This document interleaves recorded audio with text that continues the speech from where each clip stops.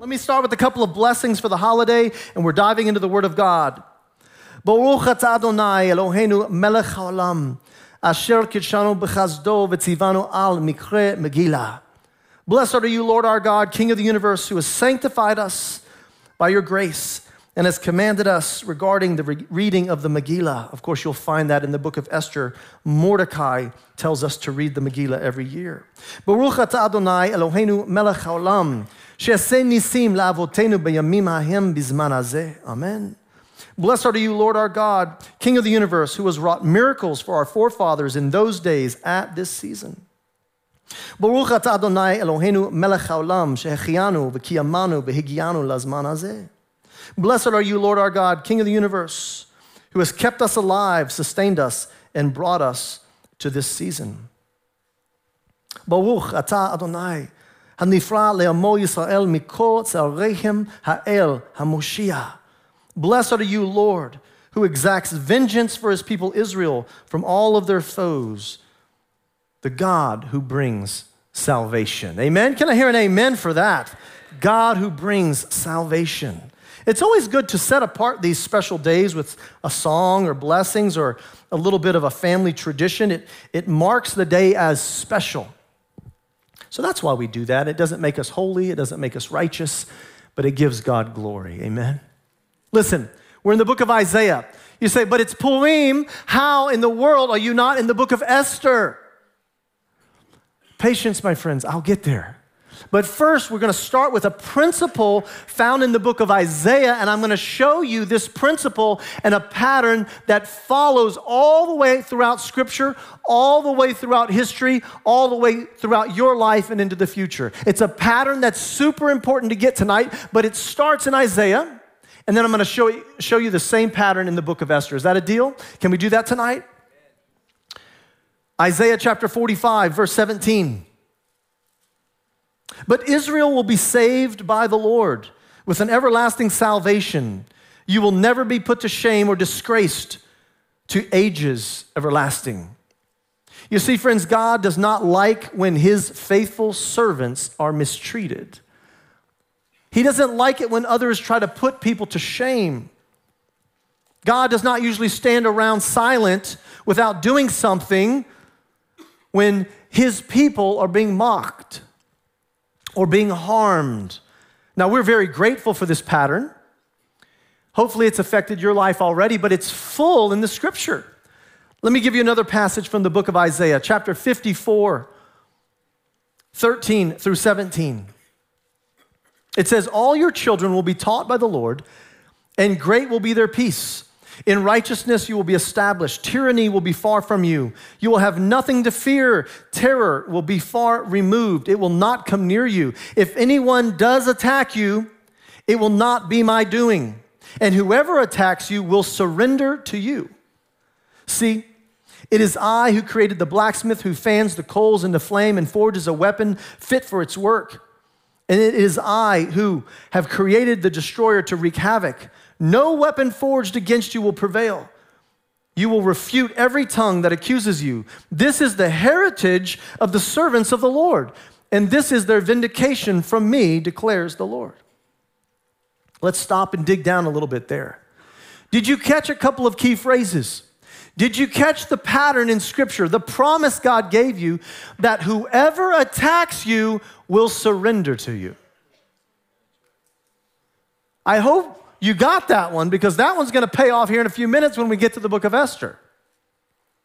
But did you also see in that passage I read from Isaiah 54, no weapon formed against you will prosper. It will not prevail. It doesn't say that there will be no weapons formed against you. There will be lots of weapons formed against you because you are a threat to the evil one's kingdom. So you can guarantee that there will be weapons formed against you. The issue is that those weapons will not harm you. So don't be afraid of them. Remember, we talk many times here at King of Kings that the enemy actually has only ever had one weapon. It's the only weapon he's ever had, and that is to lie. It's the only tool he's ever had, and he uses it in all kinds of creative forms, but it's the same one. It's a lie. And then third in this passage, did you notice the closing section? This is the heritage of the servants of the Lord, and this is their vindication for me. What does that mean? That means you have a promise from God that your heritage, your inheritance, if you will, is this promise, that if somebody tries to attack you, God will vindicate you, and they will eventually surrender to you. So the next time somebody's attacking you, whether it's your reputation, they're trying to steal from you, they're trying to harm you physically, whatever it may be, unkind words, lies, you don't have to worry about it. Because what they've just done is they've put a target on their own back. Because it is a heritage of the Lord's people that whoever seeks to attack you will actually surrender to you in the end of the story. Now, this is a pattern we're going to see many times throughout Scripture, but it's going to show up in the story of Esther as well. Let me read you that last passage from Isaiah, and then we're going to move to the story of Esther. Isaiah 50, 7 and 8. Because the sovereign Lord helps me, I will not be disgraced. Therefore, have I set my face like flint, and I know I will not be put to shame. He who vindicates me is near. Who then will bring charges against me? Let us face each other. Who is my accuser? Let him confront me. Did you see the courage there from Isaiah? Once you learn the principle, you say to the devil, you can't do anything. As long as I don't believe your lies, and as long as I don't leave open doors in my life to the demonic through a willfulness of sin, there's not a thing you can do to me. And even if you do, even if you try, those who attack me will surrender to me. This is my heritage, says the Lord. Shame is not part of his kingdom. He does not send it. He does not want shame in his kingdom. And when Adam and Eve first felt shame, God came to their rescue because he doesn't want shame in his kingdom. He's certainly not going to let your enemies put shame on you either. God will not sit by quietly and silently and let this happen. Now, with that understanding, with that foundation, with that heritage promise, with that pattern and principle on display, we're going to jump into the book of Esther and watch how it unfolds. Paul did a wonderful reading. Hopefully you've read the Megillah yourself. In the story of Esther, we start with tragedy. Esther has lost her family, but God brings her Mordecai as an extended family. It's the cousin. He's much older than her, so he treats her like a daughter. Therefore, he gets the designation sometimes as uncle, but he's really the cousin. And God intervened, even though she lost her parents, even though she was exiled from her homeland, even though she was forced into a beauty pageant she probably did not want to be part of. She may have even been forced into a marriage she didn't want to be part of. This is how the story starts. That does not seem like a great start to the story. But God is going to intervene here. And you know many other parts of the story. You know how Mordecai was faithful to serve the king, and he exposed a plot to kill the king, and later that gets written down. But there's another figure in the story. So before I say his name, I'm going to let you get it out of your system. And this will be the last time you respond with the boos and the hisses so we can get through the Word of God tonight. But I'm going to let you do it one more time because we need to talk about Haman for a second. Well done. We're also going to talk about Mordecai tonight. And for those of you that like to whistle for Esther, we're going to talk about Esther. Very good. So now that will be the end of that because you got it out of your system. But Haman wanted the title of second in command. This is what he wanted. He was ambitious. He wanted a title of second in command. He wanted land. He wanted an estate. He wanted this position, the title, the honor. He wanted the signet ring. He wanted it all. Now, eventually, as you read the story, you realize that he did get the title. He did get the power, the position. He did get the ring. He even got the land and the estate. But he could not get the honor from everyone. Mordecai wouldn't give it to him because he wanted him to bow down in a way that would have violated the Torah. And Mordecai said, I'm sorry, I'm not doing that. And for that, Haman was very upset at Mordecai because he didn't get the honor he wanted. At that point, he devised a plot to kill Mordecai. Not only Mordecai, but all of his descendants. He wanted to kill all of his family, all of the Jews. It wasn't Mordecai alone, it was all the Jews now. It was anybody who put their trust in that God of the Torah. Let's get rid of those people. And this plot starts. But the minute the plot starts, Haman, not knowing the word of God, put a target on his own back. Because those who attack you will eventually surrender to you. You might say, where does that principle come from? It couldn't have started with Isaiah and Esther and Mordecai. Where did it start from? It started way back in Genesis chapter 12. I will bless those that bless you, and I will curse those that curse you. If anybody attacks you, they will surrender. This is your heritage promise, says the Lord. It started way back in Genesis. Haman has walked himself into a problem, and he put a target on his own back as soon as he plotted against the Jewish people. Haman sets up this day of destruction, this murderous day, and he's not going to stop at just Mordecai, but he wants all the Jewish people destroyed. Now, as we apply the principle to the story, we're going to watch God turn the tables. He's going to flip the script here according to his word. With Mordecai and the Jewish people now under attack, what did God do to intervene? How did he flip the script? How did he turn the tables? He'd done it before in Scripture. How was he going to do it this time? Well, it began with the announcement of the plot, which was met with the response of Esther, Mordecai, and the Jewish people to go fast and pray for 3 days. So there, friends, is a little tool. Hopefully you're going to grab that tool, you're going to put that in your pocket. The next time you feel attacked, there's a fasting and there's a prayer moment where God will meet you. You're not helpless. You're not a victim. You have a tool. You have a weapon, and it might just be fasting and prayer. So that was their first response. But remember what Haman wanted. Haman wanted to be second in command, but God was going to turn the tables on Haman. Esther chapter 10, verse 3. Listen to what it says. Mordecai the Jew was second in rank to King Ahasuerus or Xerxes in your Bibles, the preeminent among the Jews, and held in high esteem by his many fellow Jews because he worked for the good of his people and spoke up for the welfare of all of the Jews. Haman wanted number 2, Mordecai got it. Whoever attacks you will surrender to you. Do you understand the principle? You see how it's going to work? Now watch this play out over and over and over in the book of Esther. Mordecai got the title that Haman wanted. Mordecai got the position. Mordecai got the authority.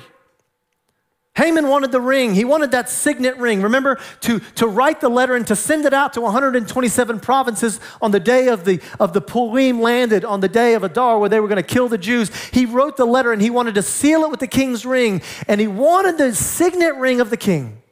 That's what Haman wanted. But Esther chapter 8, verse 1 and 2, watch this.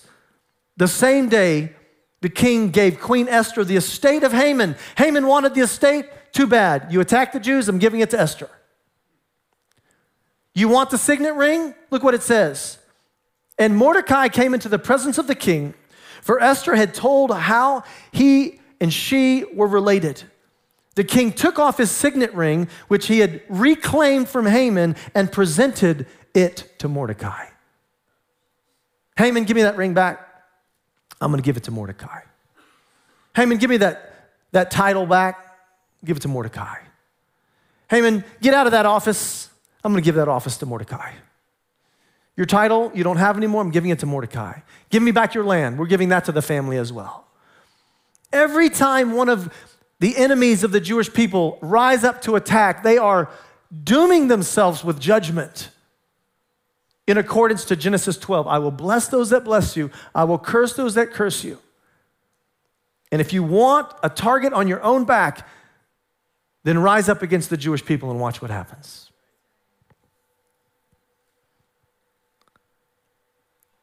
I was talking to a friend today, and we were discussing all of the tragedy of the Jews and the history of the Jewish people and the Egyptians. And they came after Israel. Remember, they chased them down with a great army as they came to the Red Sea. And what happened?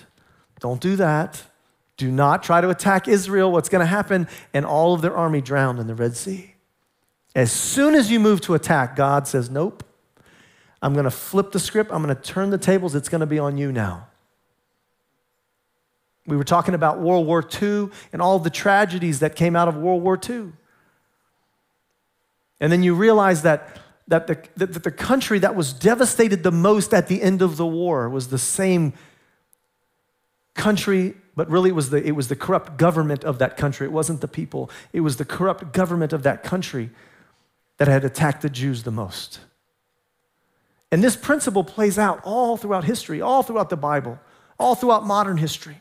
Haman wanted honor. He was mad at Mordecai because he couldn't get the honor.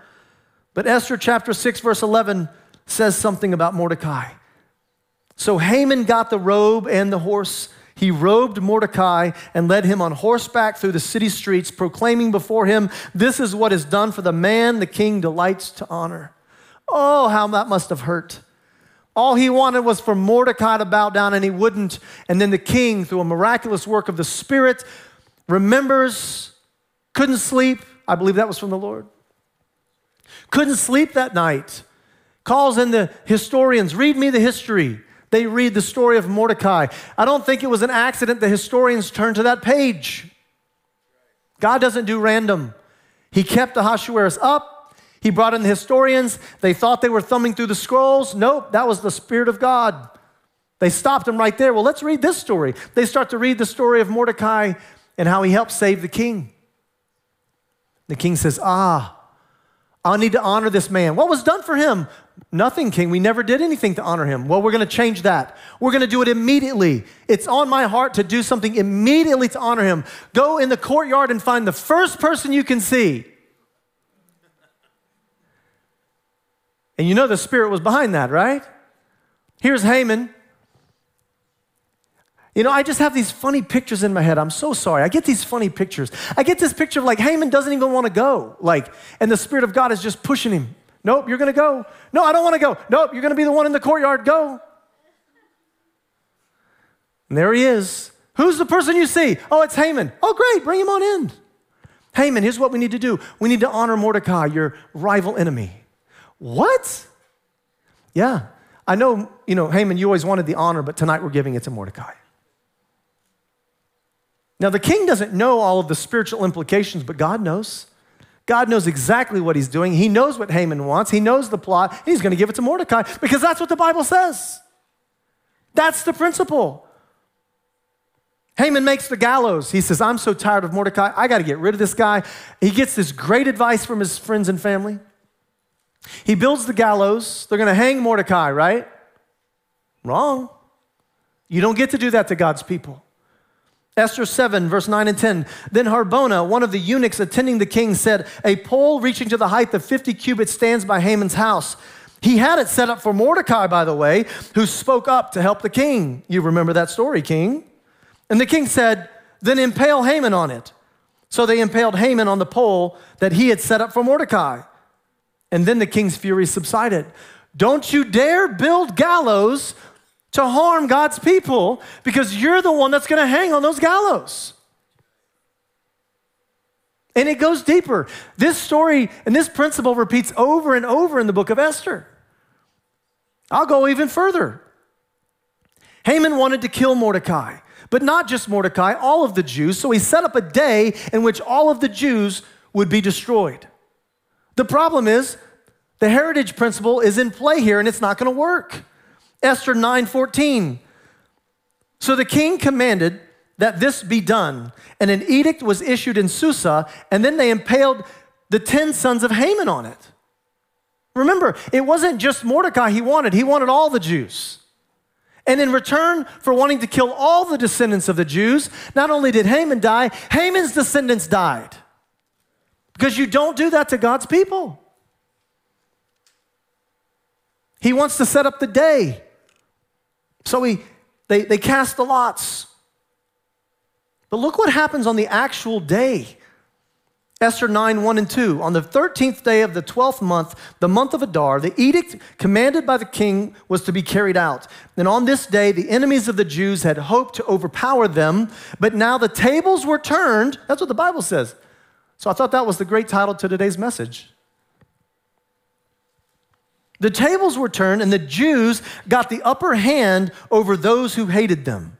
The Jews assembled in their cities in all the provinces of the king to attack those determined to destroy them. No one could stand against them because the people of all the other nationalities were afraid of them. Haman set up a day to kill all of the Jews, and instead the Jews get to fight in the battle and the Jews win. He set up the day for the army to be victorious, and actually his army was defeated. He put a target on his own back. But it gets even deeper than that. Haman wanted one day to destroy the Jews, and actually when the Jews got the upper hand, God gave the Jews 2 days. You want one day to destroy? I'm giving them 2 days to actually win. It shows up here in the text as well. Esther chapter 9. If it pleases the king, Esther answered, give the Jews in Susa permission to carry out this day's edict tomorrow also, and let Haman's 10 sons be impaled on poles. Meanwhile, the remainder of the Jews who were in the king's provinces also assembled to protect themselves and get relief from their enemies. They killed 75,000 of them, but did not lay their hands on the plunder. This happened on the 13th day of the month of Adar, and on the 14th day they rested and made it a day of feasting and joy. What was supposed to be 1 day of mass murder for the Jews actually became 2 days of victory for the Jews, in which 75,000 of their enemies were destroyed because of Haman's hatred and his plot to touch God's anointed. Esther 9, 18 and 19. The Jews in Susa, however, had assembled on the 13th and 14th. And then on the 15th day, they rested and made a day of feasting and joy.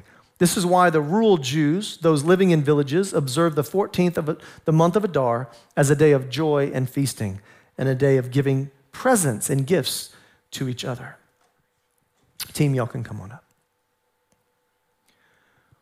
I felt like this principle was very important for us to hear tonight. Those of you that are members of the congregation, those of you that live here in Israel, those maybe even Jewish with us online, it's unfortunate that the Jewish people have been attacked throughout thousands and thousands of years. Now, we know that there's a demonic spirit of anti-Semitism, right? We get that. And that spirit entices world leaders and individuals to think to themselves that the problems in my life, the problems in my country are all because of these Jewish people. That's what the demonic spirit lies to them about, and then some of them act on that, just like Haman did. Haman believed a lie, and it came back to hurt him. But that is a demonic spirit of anti-Semitism. It played out in the book of Exodus. It played out here in the book of Esther. It's going to play out again in the book of Revelation. You're going to see that pattern over and over. But what God says to us is, you have a heritage, and your heritage is that whoever attacks you will actually end up surrendering to you. You don't have to be afraid. Be strong and courageous, friends. This is an age where people want to intimidate you. They want to keep you silent. They don't want you to be bold for the kingdom. There's going to be persecutions. There's going to be riots. There's going to be fights. There's going to be rock throwing. Some of you might even remember just a few years ago, we were having a worship concert here in this hall.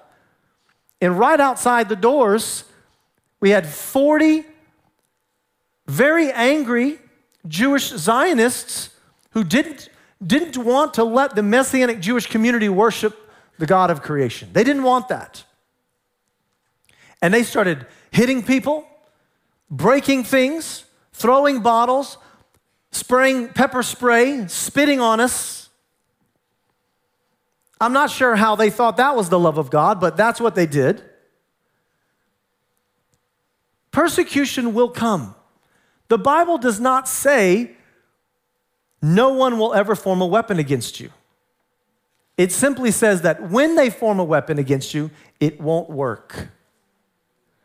And what was great about that night when we experienced violence and persecution, we didn't just have the worship concert one time, we actually did it twice. Same night. Those of you that were here, you remember we did it for 2 hours, we cleared the room, we did it for another 2 hours. God is good. His principles are good. His promises are everlasting. I leave you with this verse. Romans 8:28. And we know that in all things God works for the good of those who love him, who have been called according to his purpose. If you want to take this principle and just do a devotion on it, go a little bit deeper, you can also study Genesis chapter 50. When Joseph's brothers sold him into slavery, you remember? The jealousy, the one that God had called, God's anointed, they raised their hand against him and they sold him into slavery. And the irony of that was found in Genesis 50. And it says, Joseph's brothers then came and threw themselves down in front of him, and they said to Joseph, "We are your slaves." They sold him into slavery, but later they bowed down and said, "We are your slaves," because God's promises always work. He's a faithful God. Joseph has a moment, I think, filled with the Holy Spirit, and Joseph said to them, "Don't be afraid. Am I in the place of God? You intended to harm me, but God intended it for good, to accomplish what is now being done, the saving of many lives." It's the same thing that happened for the Jews in Esther. What the enemy meant for evil, God used for good.